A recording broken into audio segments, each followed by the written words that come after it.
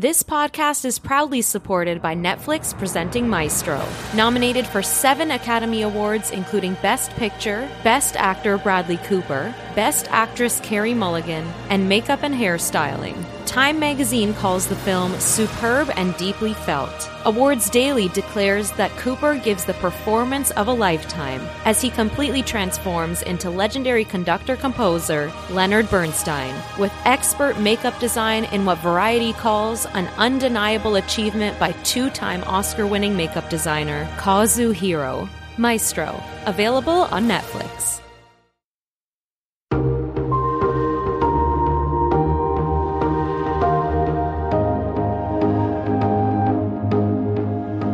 From Variety, celebrating more than 118 years covering the business of entertainment, this is the Award Circuit Podcast. Oscar-nominated American fiction star Jeffrey Wright still marvels at the power of film. We have the opportunity through this work to take even the most difficult experiences that we have and begin to process them, to begin to create meaning out of them and use them in constructive ways. And ideally, if we do, we can provide, at least within the confines of the film for a couple of hours, maybe a little comfort, relief, validation to someone else who has gone through something similar. I'm Michael Schneider, and on this episode of the award-winning Variety Award Circuit Podcast, we talk to American fiction star Jeffrey Wright about his Oscar nomination. Also on this episode, the Roundtable gives its picks for this weekend's SAG Awards. It's all next on this edition of the Variety Award Circuit Podcast. Stay close. Hey everyone, guess what? It's still Oscar season. It's still Oscar season. But you know what it's not? It's not TCAs anymore. That's funny. Just as long as Oscar season. It's still Oscar season. Hi, Variety TV editor Michael Schneider in the house with Clayton Davis and Jazz Tanke. What's up? But they're listening to this, and final Oscar voting is officially open. So that means it's ending. This is, and we've got, I guess, a few more hints at where things are going. So the BAFTAs. What did we learn at the BAFTAs? What did we learn at the BAFTAs? Well, actually, should we go back? The funniest thing that we learned at the BAFTAs is that they are their worst enemy. I don't know why they won't just put a cohesive time to a show that people can watch live. They had a 2-hour delayed show. Like they happened in the room. We were live tweeting the show. And then 2 hours later it aired. And I don't know. And that was in the UK. Not even like the America thing gets me mad, but like in the UK it was 2 hours delayed. But it's always been 2 hours. It's always been delayed by 2 hours, just historically, right? But back then we didn't have social media. So nobody was live tweeting. You wouldn't know until the ceremony. But in this day and age, and this is such an old argument now, but like by the time they announce Best Picture, you're literally starting the ceremony, and we know, or they were like at best. I think they were like actor or something. You're like, wait, I need to find Twitter and find just, like they just don't want people to watch your show, and that's it. So that's just been the annoying thing. So, but what is the real reason? Why don't? I don't. Do we not know that? Ask the British girl on this call. I don't even know. She I needs don't to know. Call your family up. Yeah. Can I just say, by the way, I've been get Parliament on this? This is definitely a Parliament issue. Or complete side note. I've been watching The Traitors UK. I just finished the first season, and I've been hearing a lot of British accents lately, and that now it's incredible. But that's a complete side note. Well, we did learn Oppenheimer's going to win Best Picture. If you didn't know that already, it's like totally going to win by a lot. But the cool things that we learned were. We are still in the death match of a Best Actor race between Paul Giamatti and Cillian Murphy. Cillian won BAFTA. No surprise there. First Irishman to win BAFTA, lead actor. Crazy stat. Which is a little surprising, when I thought about it. Yeah. Emma Stone won Best Actress, but Lily Gladstone was not nominated there. So what that does for those two races puts all eyes on SAG, which are this Saturday. And it's essentially both Paul and Lily's last stands, like for the season. If they lose there to those two people, then just wrap it up. That's our Oscar winners, and that's good. Robert Downey Jr., Dave Vine, they're good and ready to go. American Fiction, the greatest news of the day. It won adapted screenplay, and it was its only nomination. And the Brits gave it to American Fiction. Yeah. Now with CCA in its pocket, it's going to win the Scripter. I think it's going to win the Oscar. And that's a great world to live in. I just never thought they would be cool enough to do it. I was surprised, but pleasantly surprised. Oh, given so happy. Everything that it was up against. Yeah. And so for Cord to win was an amazing moment. And bring on Oscars. We're also in a 50-50 match between Boy and the Heron and Spider-Man, because Boy and the Heron won BAFTA. And Poor Things did really well because it won production design, costumes, actress, as I said before. It upset in makeup against Maestro, and it won visual effects, and it's not even nominated at the Oscars.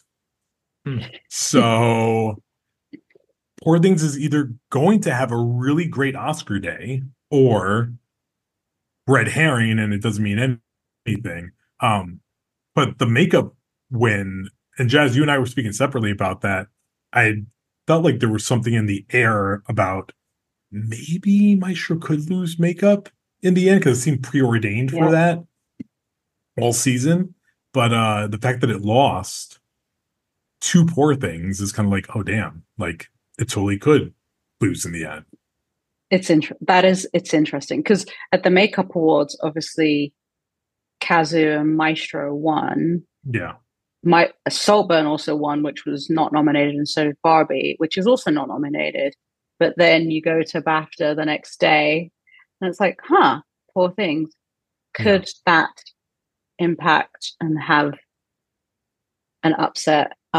Definitely VFX was interesting for sure. Oh, VFX, no one knows what's going to win visual effects now on Oscar Day. We no idea because everything that wins isn't nominated and we're just kind of hanging out now. So, I mean, I think I'm going down with the Godzilla -1 ship. It's a good ship.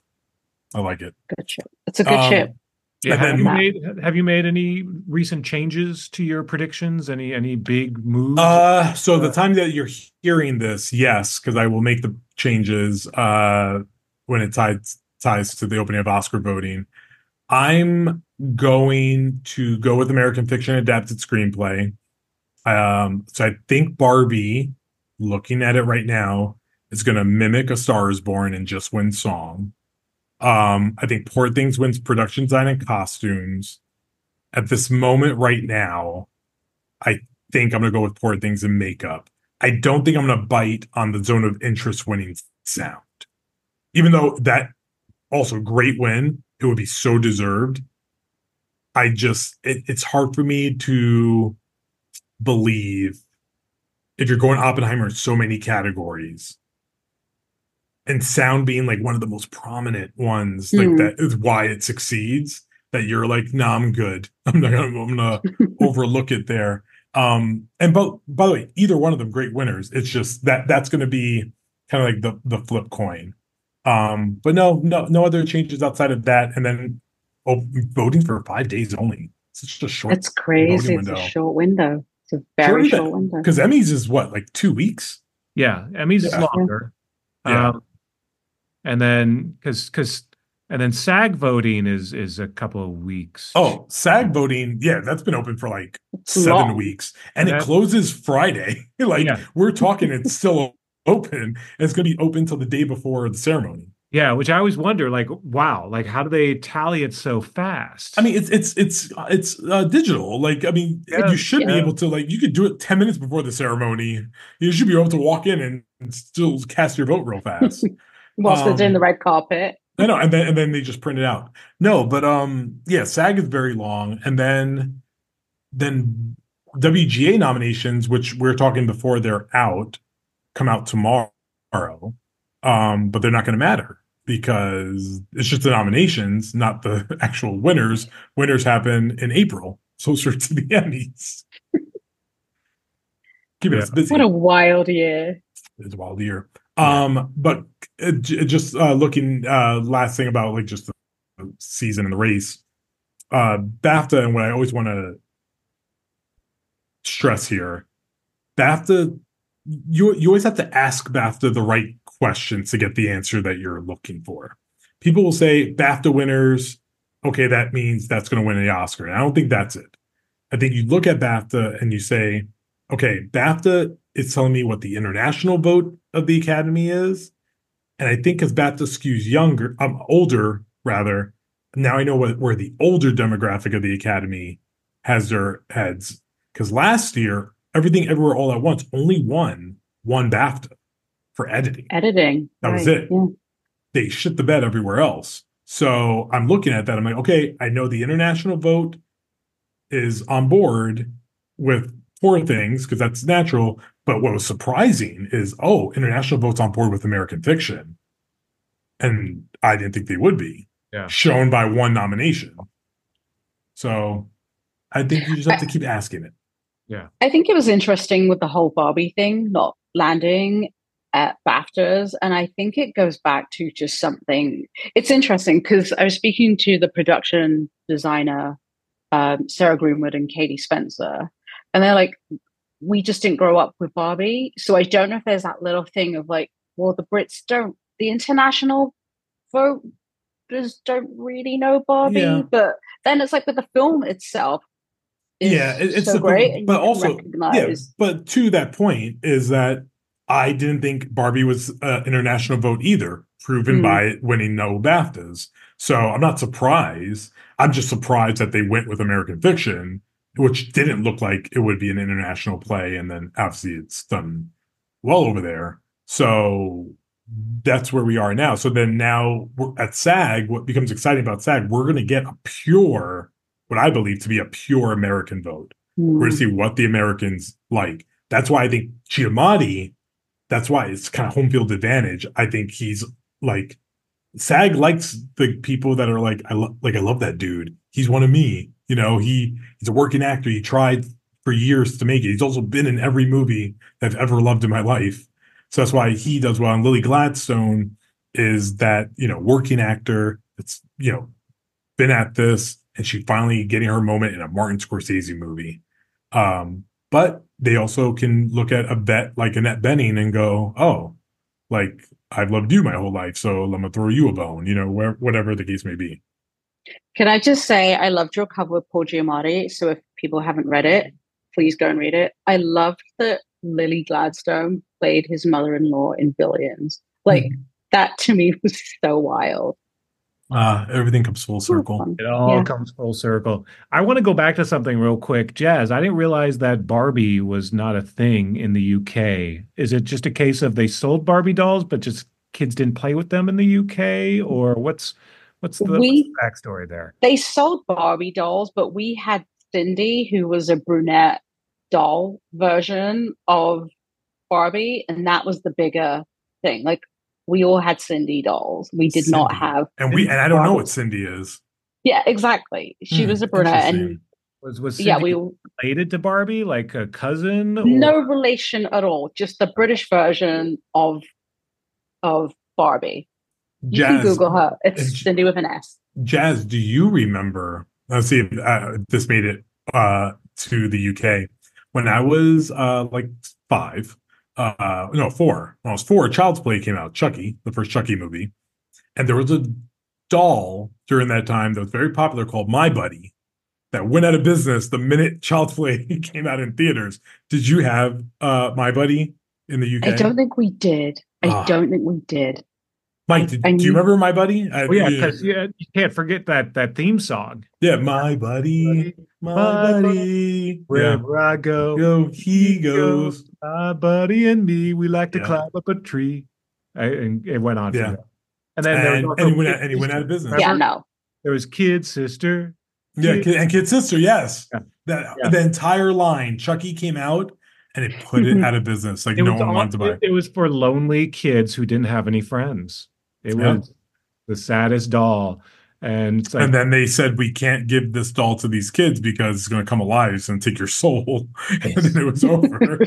Yeah. Very much like Teddy Ruxpin, which was... We had Teddy Ruxpin. Yeah, yeah, I Had think to watch that it, but felt yeah. global. Actually, can we take just one little peek into the future already? Because I saw Dune Part 2 today. Oh, Oh, so did right. I. Well, I'm not today. so like I triple double dog the Academy to snub Denis Villeneuve again. Oh my God. I dare you to try because did you see the first Dune, Mike? I did. Yeah. You did. Yeah. So I really like the first Dune, right? I think it's like 85% like really great, and then I think the last like 15 20 minutes is kind of like, oh, you kind of don't know where to end this because there's going to be more movies. This is Empire Strikes Back level good of like Yes. elevation. It's like two towers of Wow. a trilogy. It's 2 hours and 46 minutes, and you know I don't like Nope. a Nope. lengthy movie. Not like that. No. Nope, but it like it flies pretty quickly. Like there's a little bit of a lull that happens for like a 10-minute spurt and then it picks up again. That movie is is wonderful. It's It's phenomenal. it's one of his best films ever. It is Yeah. also, to your point, like one of the best sequels Hmm. ever. And I Yeah. will say that. Like I believe that. Like it is Empire Strikes Back. It is Yeah. like it's so good, and I just can't. It's gonna be, hopefully, like it should, like it's set the bar for the Oscar race next year Yeah, for already. sure. Yeah, As far as like, I think it's the second best movie behind Arrival. Like it is totally incredible. It's an incredible feat. Um, Austin Butler isn't doing Elvis voice, just for everyone who wants to know. No Elvis voice. No. Zendaya's in more than 12 minutes of the movie now, and it really does kick butt. I I was actually very worried about seeing it because I was like 246. What are you doing to me, man? And Well, the first one was, perfect. how long was the first one? It was like 220, like 215, something like Yeah. that. It wasn't something that long. long. But Yeah. I felt like it was like 220 or something like that. But I felt a little bit of the length towards the end. This I really didn't. It was cooking. And it's emotional too. Like he really goes into the emotional part, Yeah. like aspect of the storytelling. There is a moment, Mike, and I want to know like if you've had this in your earlier part of the career. There happens in a moment where Chalamet, Zendaya, Austin Butler, and Florence Pugh are finally in like the same frame, Uh-huh. and I just became so hyper aware of like the future of Hollywood is like sitting like the young, like this is they are helming a franchise at Yeah. like 12 years old. Then they're not 12, they're 25. But I was just But like, damn, this is the future of Hollywood, like sitting right Mhm. here. And I was like Chalamet, I was looking at him, I was like, you little Leonardo DiCaprio. Like this is like it. Yeah. Like this is like the future of cinema. And I'm like, I'm okay with this. This is I feel like we're in good hands. yeah, it reminds me of whenever I see the young staffers of Variety Oh, congregate. yeah, that's true. Um, you realize, oh, this is the future. I'm a Yeah. dinosaur. This is the new Yeah. generation. Yeah. I didn't want to apply it to real life, but yes, that is true. That's exactly what it is. Um, Mike just took it to the next Yeah, level. no, I it's did. true I did. though. I made Yeah, it you do. personal. I made No, it yeah, personal. you do see a lot like you're like, oh, I'm gonna work for you one day. Like you're gonna Yeah. leapfrog and you're gonna run something and it's gonna be like awesome, but it's like it does give you that kind of feeling. And I haven't felt that on TV as much yet. I felt like I did for a little while during Modern Family when I thought like that kind of decade run of TV was doing it. But now I feel like we're kind of there again, maybe with like Quinta and Abbott and just like, okay, like I'd be interested to see what Quinta's next gig is after Mm. Abbott is Well, I over. think you bring up an interesting point, not to kind of segue into that, but I think with TV, especially because TV is so into reboots and we're still in the IP era, that's actually benefited older artists, older performers who Hmm. come back and recreate the roles that they did in their youth, but Sure. they're valuable now because they're the sort of keeping these franchises going. So, Yeah. TCA, I was just there like, a week ago, and think about John Larroquette still there for the new rendition of Night Court, and Yeah. all of these reboots. It's relies much on these stars coming back and still being relevant, which you're not seeing as much in film, but you are still seeing it in film too. Yeah. And that actually is interesting that they're like and I even think even beyond them, like what's going to be the next Chuck Lorre, Dick Wolf, like who? Like I don't know if we have like I don't know, like the next in line person in those realms, but like someone's going to be running TV, right? Well, Like that's where you'll see. I mean, obviously, Issa Rae is kind yeah, of her Yeah. way. There are certain creators who, once they get a couple of shows under their belts, Quinta may end up being that too. It's too soon yeah, for sure. has one show under her belt, but some of these folks could very well be starting their own dynasties, and so that'll be interesting to see. But Yeah. but I'm trying to think what else. SAG this weekend. Uh, Mike, the end of Succession. Enjoy.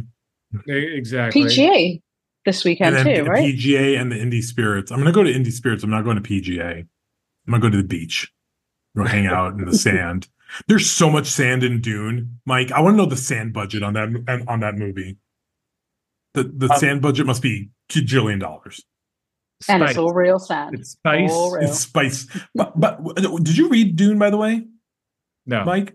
Okay, I didn't either. I need a nerd. I need a real Dune nerd. I need to. Here's my piece of advice: well, rewatch the first one again because I forgot like some stuff. I was going to ask, like, because Yeah, you do. In my old age, I can't remember anything. Yeah, you do. Yes. I could not remember who Dave Bautista was, like, for a good amount of that movie. I was like, I know you were in the first one, and I kind of remember you had something to do with something. And then, yeah, I don't like the names of people and the families, like it all, like I know Atreides, and that's kind of it. Yes, definitely watch the first one. Mike, have you seen any movies since? Yeah. What movie have you watched? No, it was TCA time, so I was busy with that. But I'm not watching pesky television. Since we do have SAG, why don't we go through the categories real quick and give our picks? We'll start with film, then we'll go to TV. Yeah. Some of these we pretty much know, but for film ensemble, you got Oppenheimer, Barbie, American Fiction, Killers, The Color Purple. I'm going Barbie. Yeah, I don't think that's going to mean anything. Let me just preface that. I don't think it means anything to the Oscar rating. I don't think that means it's going to upset. I just feel like it's a very populous group. It's like 20,000 people, right? No. Yeah. Right? 20,000. Yeah. Like 20,000 people, I think. Wait. You're talking about SAG. SAG is like 120,000. 120,000. Yeah, sorry. Yes. Yeah. Oh, then even more so. I just think it leans populist. I think it's Barbie. Jazz? I'm going to go with Oppenheimer. Good. Please do so. I think I just have to go with that. You can take it. Good. Okay, film actress. We got Lily Gladstone, Emma Stone, Margot Robbie, Carey Mulligan, Annette Bening. Going down with the ship on Lily Gladstone if it is a sinking ship. If not, then if she wins SAG, I think she pulls it off. So I'm going with Lily. Jazz? Same. Lily Gladstone ship on it. Film actor, we were talking about this earlier. We got Killian, we got Paul Giamatti, Bradley Cooper, Jeffrey Wright, and Coleman Domingo. I think it's Giamatti. And I do need to say this because I don't think people are talking about this enough. Watch out for Jeffrey Wright. I'm just saying. Watch out for Jeffrey, who was our podcast guest this week. And that, no pun, like, this isn't because of that. But I think that group, again, loves to reward the working actor. And I think, especially we love American Fiction, and I do think it's a possible ensemble winner too. It's like third, but I still think it's possible. I think Jeffrey Wright could pull a very interesting upset, which would make that race really deeply uncomfortable and unpredictable. That'd be an interesting shocker. I think I'm going to go down with the Paul Giamatti ship too. I think he's just loved. Yeah. He's just so loved. I mean, we've joked about the in and out moment, but I think that sealed the deal for him. Yeah, for sure. And probably for the Oscar as well. Yep. Supporting actress, Davine, Joy Randolph, Emily Blunt, Danielle Brooks, Jodie Foster, Penelope Cruz. Gotta be Enjoy the ride, Davine. Enjoy the ride. Yeah. Davine, all the way to Oscar. Supporting actor, we got RDJ, Robert Downey Jr., we got Ryan Gosling, Robert De Niro, Sterling K. Brown, and Willem Dafoe. RDJ is a lock with a small L, though. I am prepared for Ryan Gosling, but I don't think it's going to be Ryan Gosling. Mm. How about you, Jazz? What are you thinking? RDJ. You down with RDJ? Yeah, you Yeah, know you know RDJ. me. Okay, let's go to TV. Drama ensemble. I mean, this is an easy one. Oh, I think I'm being paged. Hello? Aged. Security. Oh, really? Yeah, I'm in the building right now, and apparently the president is in a caravan that's driving right by on Santa Monica Boulevard. Oh, So is he? Oh. Oh, they've locked the doors. It's staying inside. you're not So allowed. I'm not allowed out. And it's raining. How inconvenient. I now live at the PMC building. Yeah. Okay. We'll see. It's such an appropriate segue into Succession's going to win. Drama ensemble. So, Succession versus Last of Us, Morning Show, The Crown, and The Gilded Age. I mean, Succession all day. Yeah. Succession. So, comedy, we got The Bear, Ted Lasso, Abbott Elementary, Only Murders in the Building, and Barry. Feels like The Bear, right? Yeah, it feels like The Bear, but comedies, that gets interesting sometimes. They like bigger casts. Did Bear win that last year? No. Or yes? I don't remember. I think it did. And this is for season 2. This is for season 2. Yes. I think it's The Bear. I think watch out for like something else, but I don't even know what that would Abbott being back on TV during voting, it could have that impact. It just came back, and I think it's been a long time. By the way, how soon we forget Abbott Elementary won the comedy last year? Yes, I thought The Bear lost last year, so I think Abbott could win again. But I'm going to go with The Bear because I think people love season 2. Yeah, it just seems to be on a tear right now. Yeah, on a tear. Go FX. All right. Okay, so in the acting, drama actor, we got Kieran Culkin, Pedro Pascal, Matthew McFadden, Billy Crudup, and Brian Cox. Actually, that's a hard category.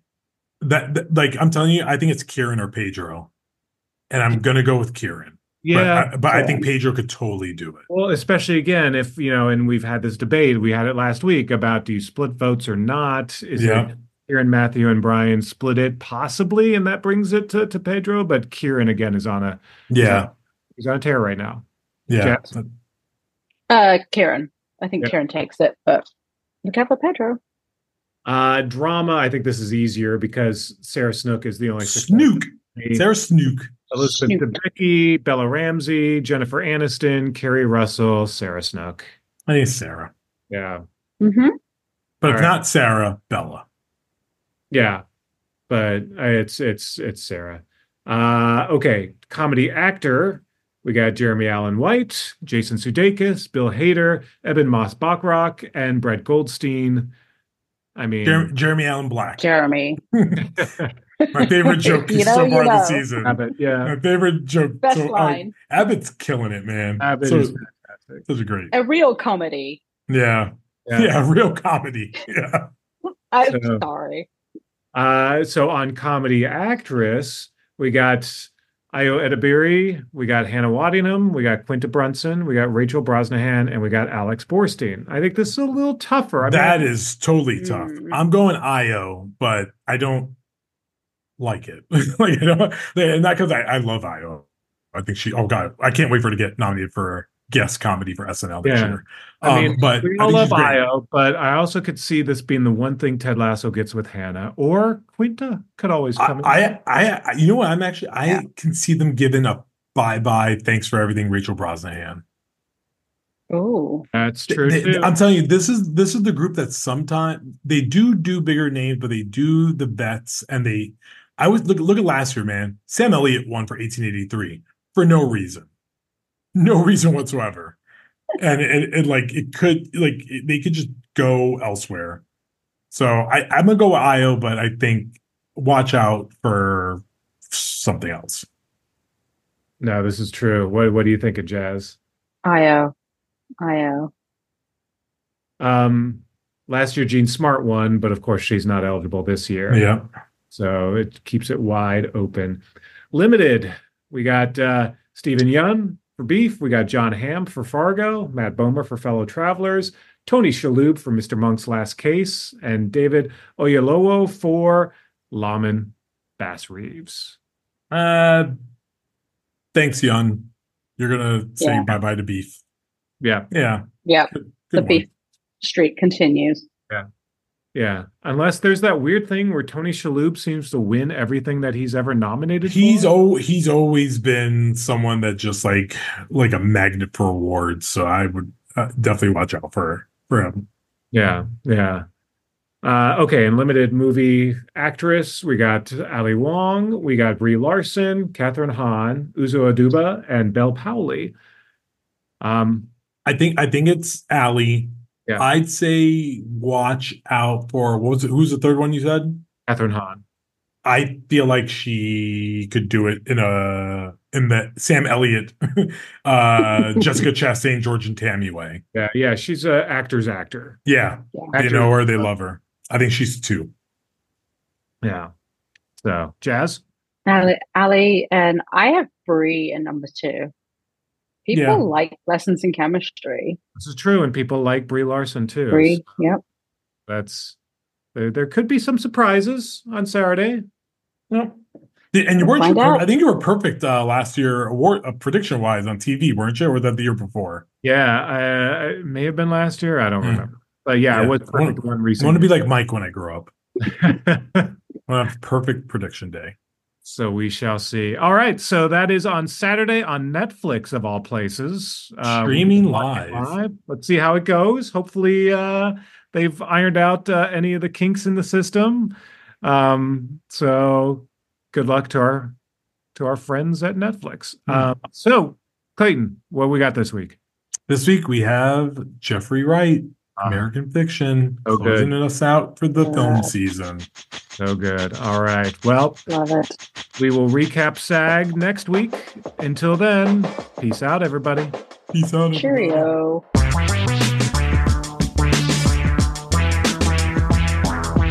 After the break, we talk to Oscar-nominated American fiction star Jeffrey Wright. From Los Angeles, this is the Award Circuit Podcast.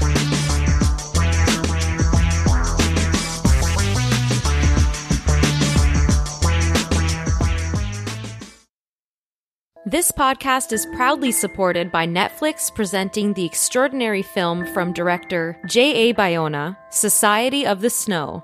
Nominated for 2 Academy Awards, including Best International Feature, Society of the Snow tells the inspiring true story of the Uruguayan rugby team that endured 72 days stranded in the Andes Mountains following a plane crash, and the humanity that prevailed. The playlist calls it a deeply felt portrait of togetherness, brotherhood, and survival. Awards Daily proclaims it to be a masterful piece of cinema. Society of the Snow, available on Netflix. And we're back. It's the Variety Award Circuit Podcast, and I'm Michael Schneider. Based on the novel Erasure by Percival Everett, the film American Fiction stars Jeffrey Wright as author Thelonious Monk Ellison, a frustrated novelist who is fed up with the establishment profiting from so-called black entertainment that relies on tired and offensive tropes. To prove his point, Monk writes an outlandish black book that propels him to the heart of hypocrisy and madness. Excuse me, Ned, do you have any books by the writer Thelonious Ellison? Yeah, this way. Here you go. Right. Yeah. Wait a minute. Why are these books here? I'm not sure. I would imagine that this author, Ellison, is black. That's me. Ellison. Yeah. He is me, and he and I are black. Oh, bingo. No bingo, Ned. These books have nothing to do with African American studies. They're just literature. The blackest thing about this one is the ink. I don't decide what sections the books go in, and no one here does. That's how chain stores work. Right. Ned, you don't make the rules. I'm just gonna put them back after you leave. Don't you dare, Ned. Do not you dare. The film also stars Emmy nominee Tracy Ellis Ross, John Ortiz, Adam Brody, Issa Rae, Sterling K. Brown, Erica Alexander, and Leslie Uggams. Wright has been among the most respected actors for decades. He won a Tony Award for his role as Belize in Tony Kushner's masterpiece Angels in America. He reprised the same role for the HBO miniseries adaptation, adding an Emmy Award to his mantle. He's also picked up additional Emmy noms for HBO's Westworld and Disney's What If. In addition to American Fiction, he can currently be seen in Coleman Domingo's Rustin as Congressman Adam Clayton Powell Jr. Variety's Clayton Davis recently met up with Wright, and he began by asking about how it felt to be an Oscar nominee. It's cool. It's wonderful in that this is acknowledgement from our peers. I have had the opportunity over the last, several months, really, of getting our film out there to speak with people who have expressed appreciation for the film and for my work and my previous work, actors that I have never met, but whom I have admired, or actors that I worked with some time ago but hadn't seen, or actors whom I'd never met before, coming around and saying, you guys did very well here. They're also really excited about this movie.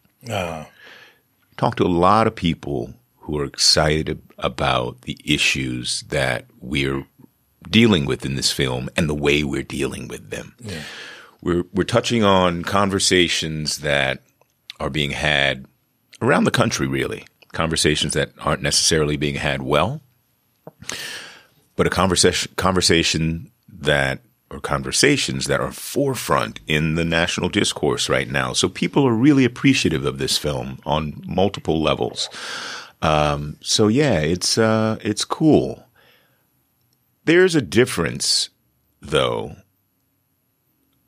and the reason I think that I'm here and in this position, and that's because we've had incredible support, incredible backing from Orion, Amazon, MGM. They've invested time, energy, resources in making sure that our film finds an audience, not only an audience out in theaters, but an audience among the Academy. And that's made the difference. I've done work before that was good. I've done work in which, people like yourself expressed, thoughts that were buzzy. But I've never had this level of support behind a project that I was so central to, from the powers that be, from, the business side of our industry. I've never had it until now. So I'm really grateful for that. And, at the same time, it is what it is. I don't have any complaints about my career. I've done work that I think is interesting, at least to me. I've done work that was successful, commercially and critically. I've done work that I'm really proud of throughout my career. And I did that work largely because, although I never had that kind of support from, the executive suites, from the studios necessarily, but I've always had support from creative people in the industry, always directors from the very beginning of my career, always directors who took an interest, who said, maybe I'd like to work with this guy. Yeah. And then maybe I'd like to work with this guy again. So I've always been really cautious about who I'm indebted to. I don't mind, owing a lot of stuff, owing, stones along the way in my career to people like George Wolfe, people like Sidney Lumet, Ang Lee. Lately Wes Anderson, developed a really wonderful relationship with him. Creative people were always the ones who said, Jeffrey, come work. Come, read this. So, it is as it is. We're here now. I'm so pleased that the film has been recognized across the board in the way that it has. Small movie, 26 days filming. Our budget was probably the catering budget for the last Bond movie I did. Punching above our weight, but telling a really big story filled with some some ideas that are on a lot of people's kitchen tables right now. So yeah, I mean, it's all good. It's awesome.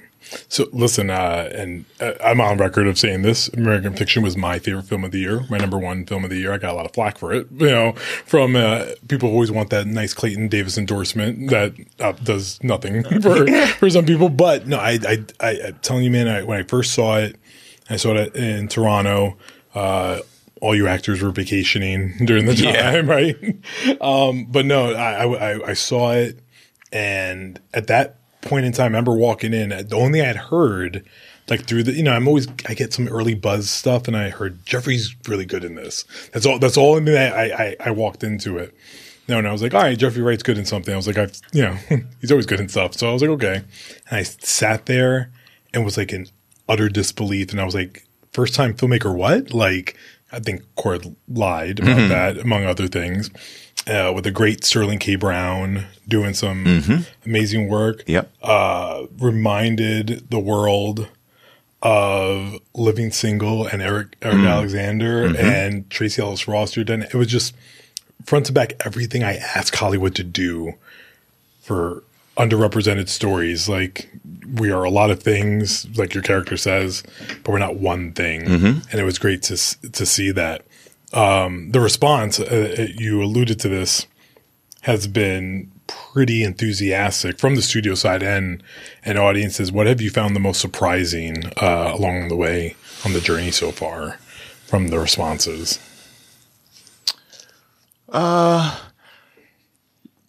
You can't anticipate everything. I'm really pleased, like pleasantly surprised at the range of people who have an appreciation for our film. I had my suspicions that we would provide an opportunity for people really across the board to come inside and sit with us. I had my suspicions that people across political aisles would find something to tie themselves to within our story. It was in some ways a concern, but I'm really pleasantly surprised that it seems we've kind of, we've created a space for people really across the country to walk in and not only find themselves room inside the conversation around the issues, but, and this was maybe more predictable, but find themselves inside this family story. That's really the subversive element of the film, I think, is yes, you've got the satire and the social commentary and the kind of absurdity and the tropes and the stereotypes that Monk is facing on one side. And then you have this response, really, which is this family that's just ordinary in its weirdness, like everybody's family. And it's, it's a mess, but it's loving and it's inescapable and it's going through crisis. And there's a guy at the center trying to hold it together. And that strikes a chord with people because everybody who's born of a family can find themselves inside this one. They find something that they relate to, and it just opens the door up, in a wonderful way. And when you layer on top of that the humor that we were able to find and the irony, it's just a rare recipe for a film that appeals in a good way on tricky subjects and serious topics, kind of deep, but can appeal to a broad broad range of people. It's just wonderful. It's just a really special. It's a special recipe, and it's a film that I'm really proud of, and so I'm pleasantly surprised by some things. But a lot of it, we knew we were onto something pretty cool when we were making it. We had an idea. You never know. You could make something wonderful, and two people come to see it. So I'm glad it's got this growing momentum. It's done well at the box office. We made this movie for only a few of these cups of coffee that we're drinking here. I mean, so we made back our budget and then some, and then some. Multiple times. It's I am surprised at this phase of it, and didn't anticipate this. You know, you never really want to think about the awards and all that stuff, particularly while you're working.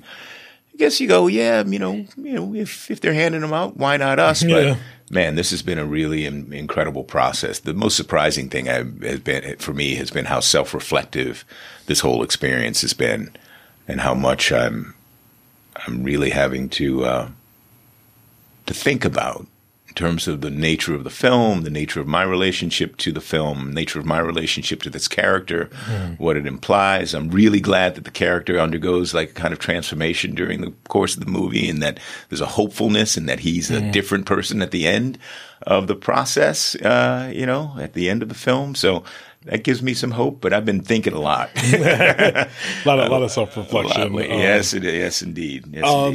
Listen, that's amazing, and we're talking. It's one day after the Academy luncheon. Most important question: did you play with the dog? I did not. You did not. You No. avoided the dog. I didn't avoid the dog. I didn't get a chance to see him. Yeah, I saw him after. I was like, oh wow. I actually haven't seen that film yet. Enemy of All. Yeah. Yeah, some really good. Did stuff. you see it at Cannes? No, I didn't. Actually, I saw it afterward. I missed it at Cannes. Okay. But I said this publicly. Also, I've said this to a lot of people. This slate of 10 Best Pictures, I'm not even blowing smoke.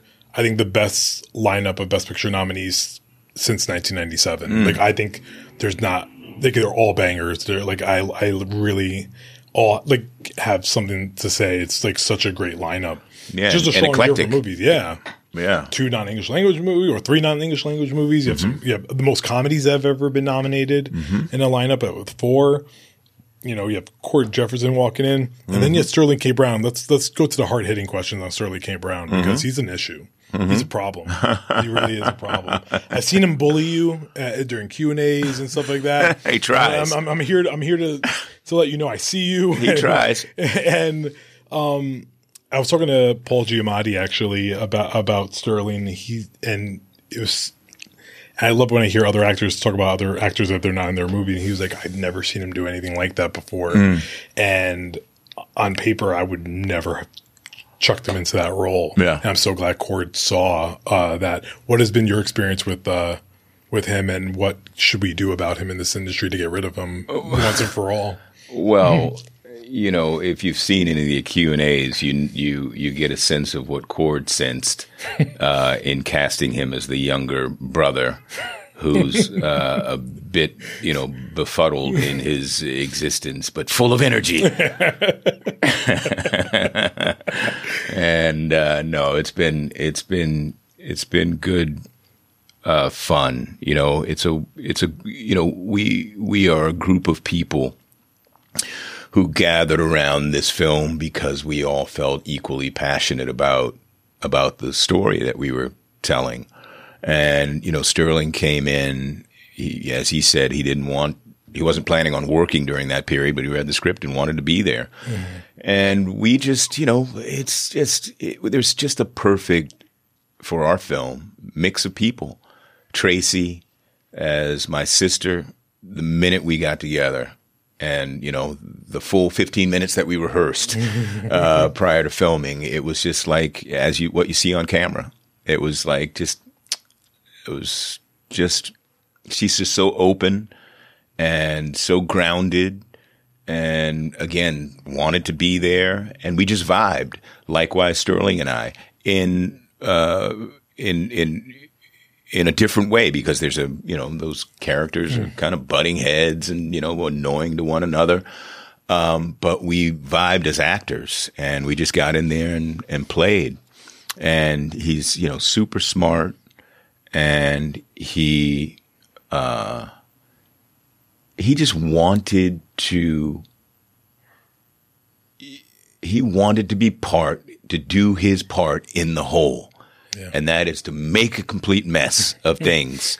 But then at the end of the day, there's this wonderful, wonderful redemptive quality to their relationship, in which he gifts Monk, my character, with something that along the way, inclusive with these other experiences that he's had with Erica Alexander's character, Coraline, and with Issa Rae's character, Coraline, causes him to process himself, to look at himself in a productively self-critical way, and leads to, to perhaps a new beginning for him. So yeah, Sterling brings so much to it. Wonderful actor. Wonderful actor. Yeah. Right. Annoying as hell. Wonderful actor. But nice nonetheless. Right? Yeah. I have to talk to you about something that touched me very deeply.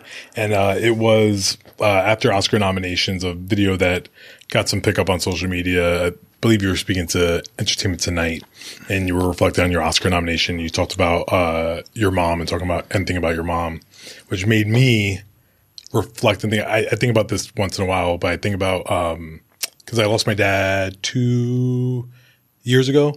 So it was I moved here. I was here for like maybe 6 months, and then and I think about, like, as I have progressed in this industry, I think about sometimes, like, what would he have maybe thought? And we didn't have a great relationship. So it becomes a lot of, like, other reflections as well. But, everything kind of operates on its own time kind of thing. What have you found, I guess, cathartic in this time of, like, you reach, like, this pinnacle and you aim, I don't think you aim for awards, but you aim for the respect of your peers. You're there now, and then, but everything kind of operates on its own clock. What have you found in reflecting on that time? Well, yeah, I mean, that was when I was doing that interview. It was still very fresh. It was only like minutes after the announcement of the thing, and I was still sitting in my office there, and it was dark outside. I was in New York. Oh, good for you. And I was, that's the most prominent picture in my office is this one of my mother at the center of other family members, and so yeah, it just like, I hadn't even considered. I knew what I had done, but we had a moment where I just kind of looked over, and I mean, it's probably true for so many people, but. I was raised by my mother and my aunt. My father passed away when I was very young. I have no memory of him. My mother created everything for me. She's the archetype of, the opportunities that were, presented to me in my life. And she would be, she was also my loudest and most energetic unpaid publicist. So yeah, she would be going at it right now. Yeah. But at the same time, making this film for me was a part of the process of rebuilding after the void, was there, that she left. She was the center of our family. As my son, when he saw the movie, he said, I see a lot of myself in that character of yours, but it's also a beautiful homage to Grandma. He got it. I was like, yeah, man. Yeah.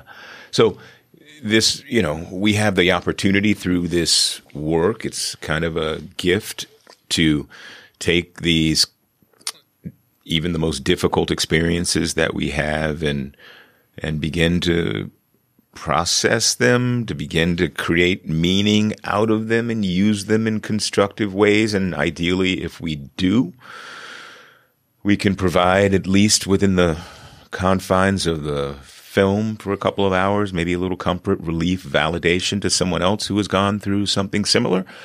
It's a gift. Yeah.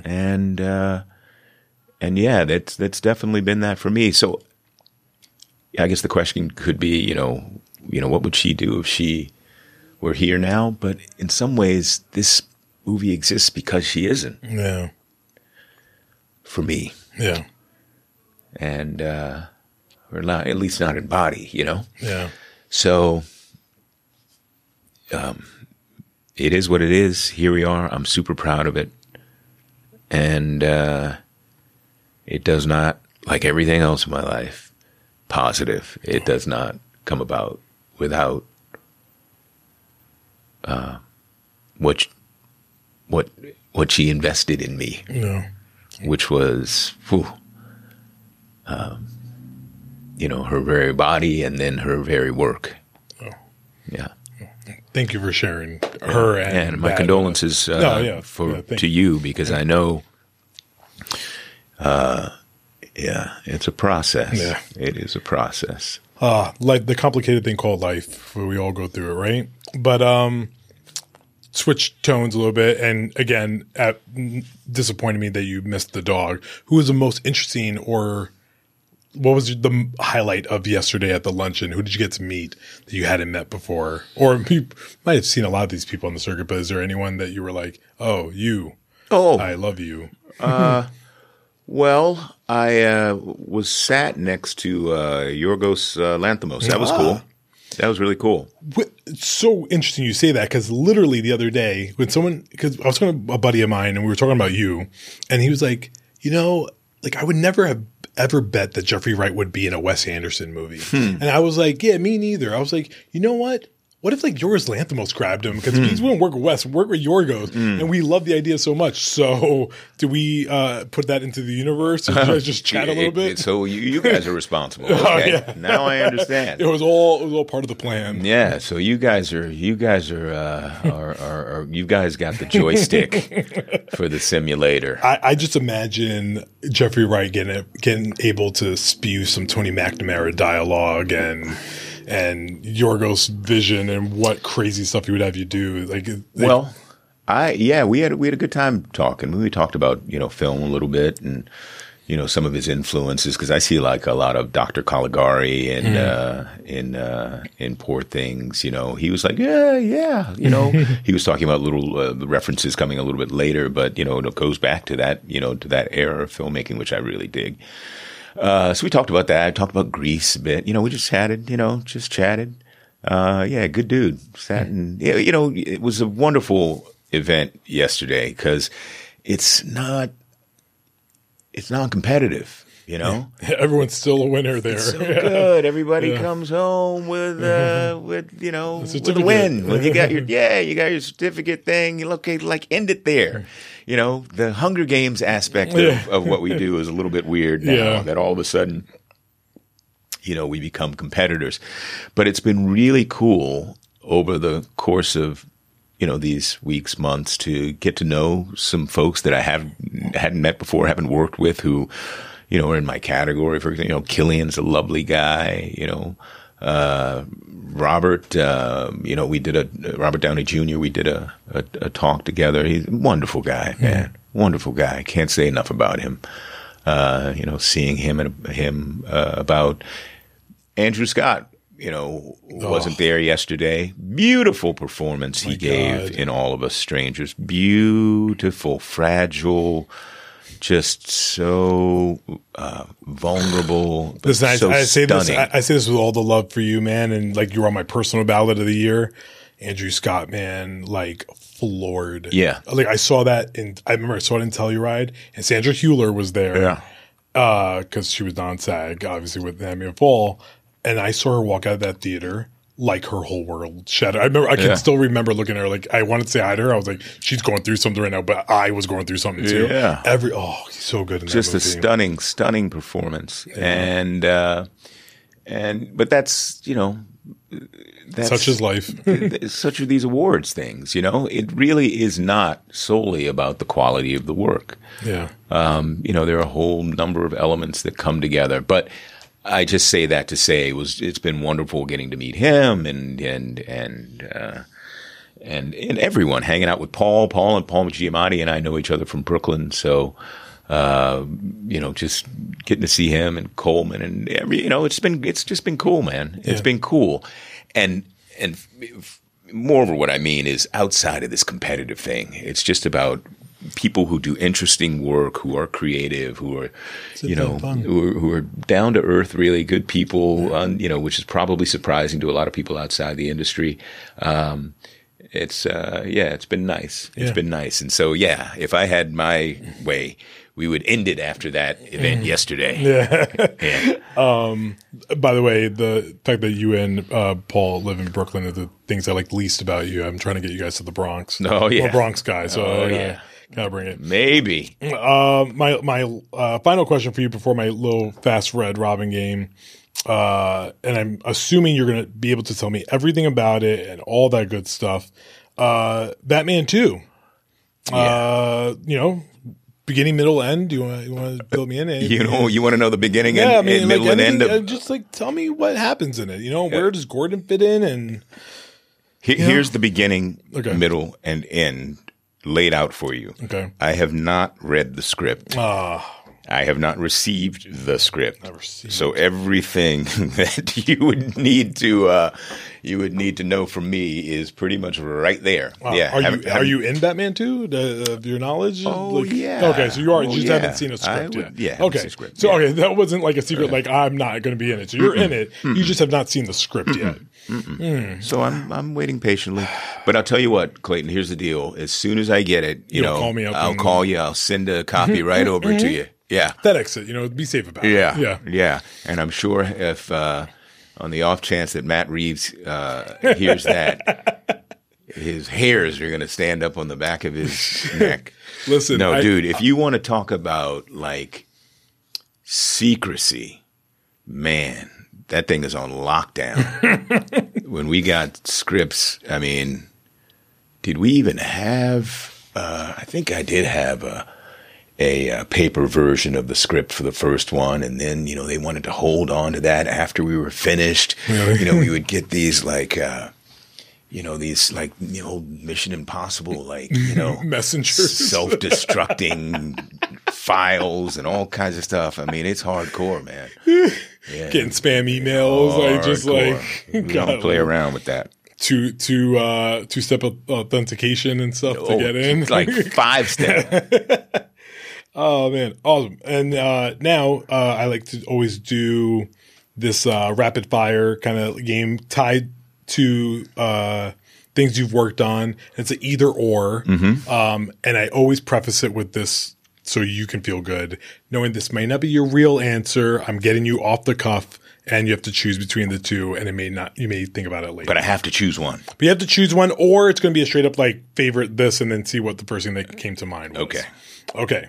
So, obviously you were in Basquiat, which I get, I have to say this. People always bring it up. They're like, oh, I love Jeffrey Wright. And they bring up that movie. I'm like, where were you in the 90s, man? Because I feel like no one was like, it became like the cool thing to say when they talk about Jeffrey Wright. But I was like, I feel like no one was like banging the drum for your work in that movie. That's because they pulled it out of the theaters. I know. They pulled it out of the theaters when it was doing well. And, I don't know. There was some weird internal thing with the producers and Miramax or whatever, but they tossed that movie to the curb. I mean, talk about the Oscar stuff and getting it out there. They didn't even want audiences to see that movie ultimately. But I love that it's on a second wind, somewhat now. Oh yeah, man! Yeah. It's people love that movie. Favorite Julian Schnabel movie that's not that one you worked on? I haven't seen any others. Oh, you haven't seen Diving Bell and Butterfly? Nope. Really? And I always appreciate people admitting that they haven't seen certain things, because I started here and I told people I've never seen Casablanca. It's kind of my thing. Whoa! Don't judge me for it now. Have you still not seen Casablanca? No, and it's because it's my thing right now, and I know I can see it. I own it, but I was making a point that we all have cinematic blind spots. Whoa! And that's mine. That is a blind spot. Casablanca is like, you see those mountains we're looking at? I know. That's a blind spot, like as wide as those. And I promise some people when I see them, I'll like record myself watching it. It's gonna be a whole thing. All right, all that. Bogeyman. But I get it. Favorite Jonathan Demme movie? Favorite Demme movie? My favorite Jonathan Demme movie. Jeez. Why don't I go, you can't really, with Tony and Jodie Foster. Silence of the Lambs? Silence of the Lambs. You can't go wrong with Silence of the Lambs and Ted Levine. Ted Levine. Come on. That's like, yeah. It's up there. Yeah. All right, great stuff. And it's okay. Although, Philadelphia. I do love Philadelphia. Is pretty amazing. He's a lovely man. Jonathan was a lovely man. I say often, like him, Philip Seymour Hoffman. There's passage of time, and I always say I could use a really good Jonathan Demme movie right now. Like I can imagine him making something so great right now, like a Rachel Getting Married that would just like hit the spot. He and I were actually working on a project. Oh, were you? Mm-hmm. Oh, a film that ultimately got made. a film that no one really has heard about. A film in which the director came in and said, "Yeah, I'd like to see some other actors." And I said, "Okay, dude, go on your way then." But Jonathan and I had a project that we were working on. We were pretty deep into it as well. Damn. Yeah, he was a lovely, lovely guy, a brilliant filmmaker, and he was a real friend and supporter of mine. Oh, great. The best. Favorite Will Smith performance? We're going Ali. You know what? I'll have to say Ali. Right. That's actually the correct answer. Yeah. Because I was there, and I don't think I have seen an actor work as hard as he worked on that. Yeah. It was pretty remarkable.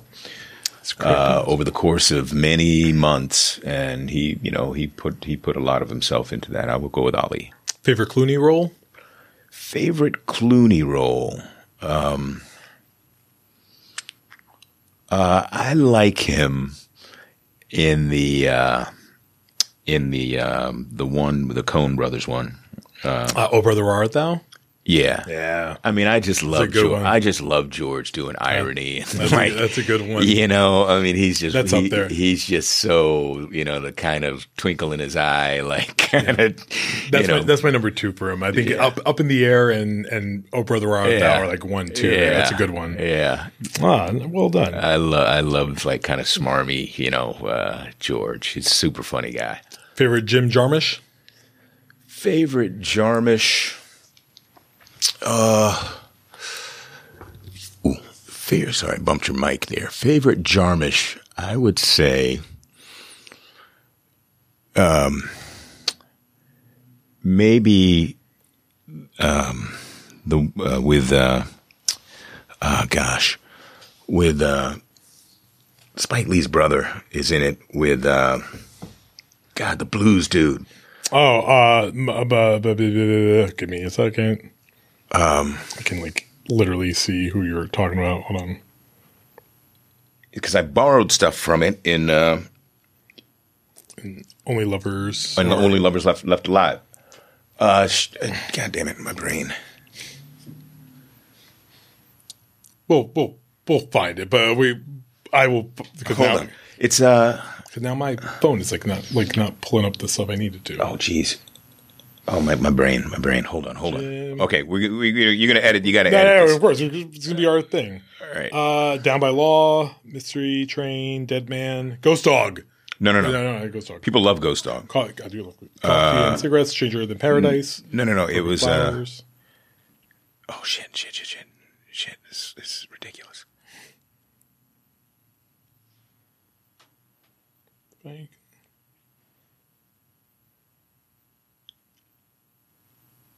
Is it Down by Law? No, it's gotta be Down by Law. His brother, is Sinky? Yeah, Sinky. Sinky Lee is Coffee and Cigarettes. Coffee and Cigarettes. It's Coffee and Cigarettes. Yes. Yeah. Yeah. Woo! We got there. Sorry. Okay, ask me a question. Yeah. Favorite Jarmusch movie? I would go Coffee and Cigarettes. Coffee and Cigarettes. There you go. And it's Sinky Lee, and who was and he played with blues guy. He says Chicken Keeps. Man. It's I still got it up here.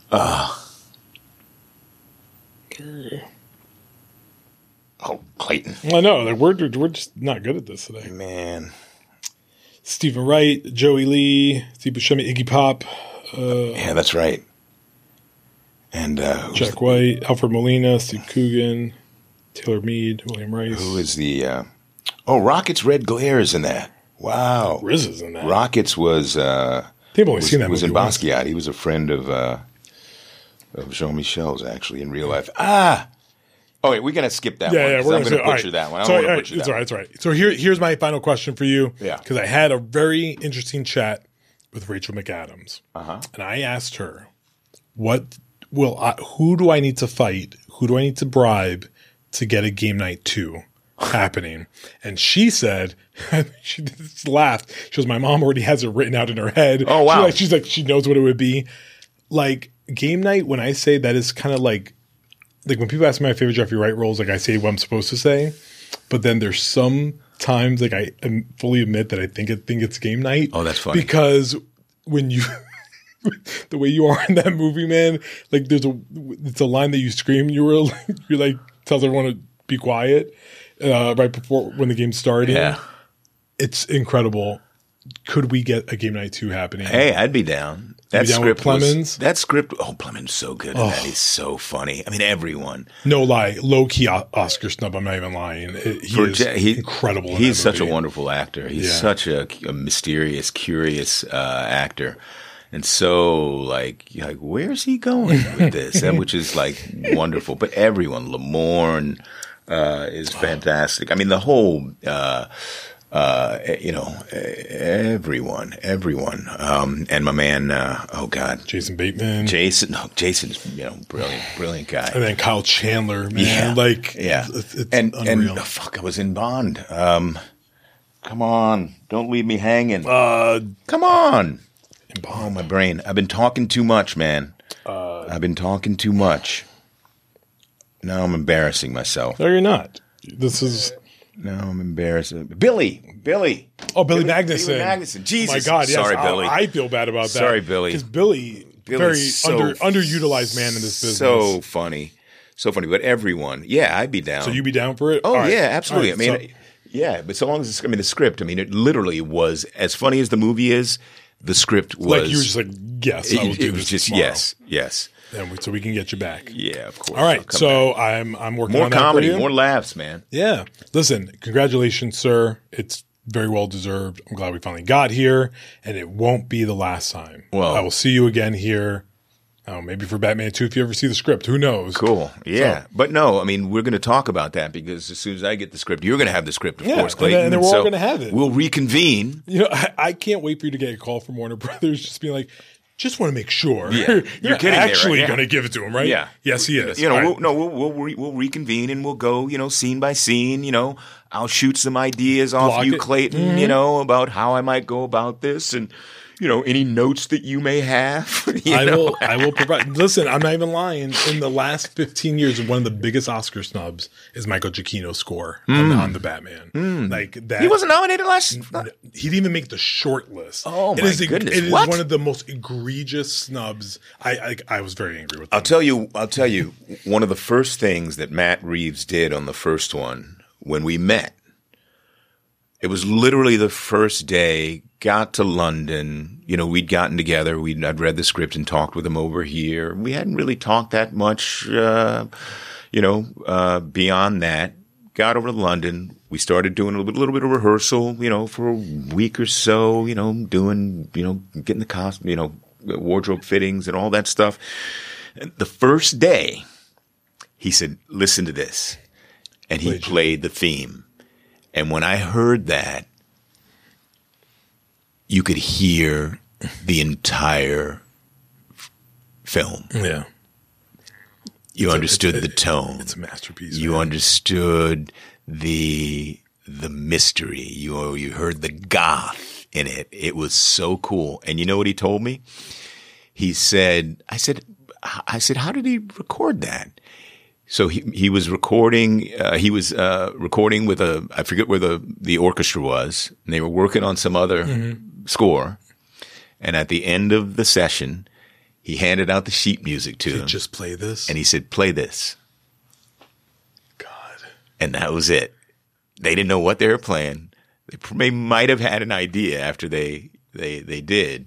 But yeah, that's what really sucks. I know we're going over, but what really sucks about that is that this year, Middleburg Film Festival, where American Fiction played, Michael Giacchino was there and he did a concert there. He played all his hits. He played the Batman live orchestra at Middleburg Film Festival. Oh wow! And it was unreal. It was great. Wow. Yeah. No, but hopefully they'll give you the score again. You can listen to the part 2 score, right? Yeah. And I will send it to you, Clayton, of course. We have a good arrangement as here. Per usual, and we will reconvene here to listen to it. You're not going to enjoy that phone call when they call you, man. And then we'll send some notes back to Michael, in Michael case, will enjoy that. In case he, not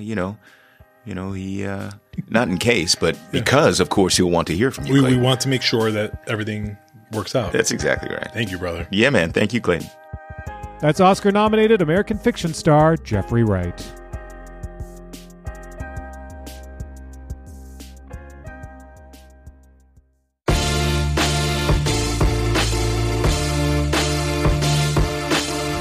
And that's it for this edition of Variety's Award Circuit Podcast. Zach Levin edited this episode, and Michael Schneider is the producer.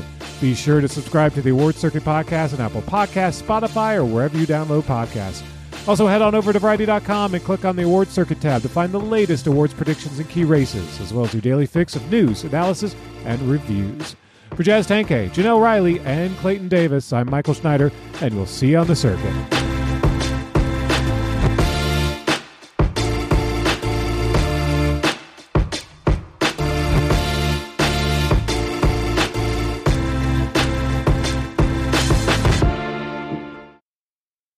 This podcast is proudly supported by Netflix presenting Nyad, starring Academy Award and SAG-nominated lead actress Annette Bening and supporting actress Jodie Foster. Awards Daily raves, Annette Bening is a revelation in Nyad, but it's also a testament to her versatility as an actress. She's a chameleon. And Vanity Fair proclaims, Annette Bening delivers a powerhouse performance unlike any in her illustrious career. Nyad, available on Netflix.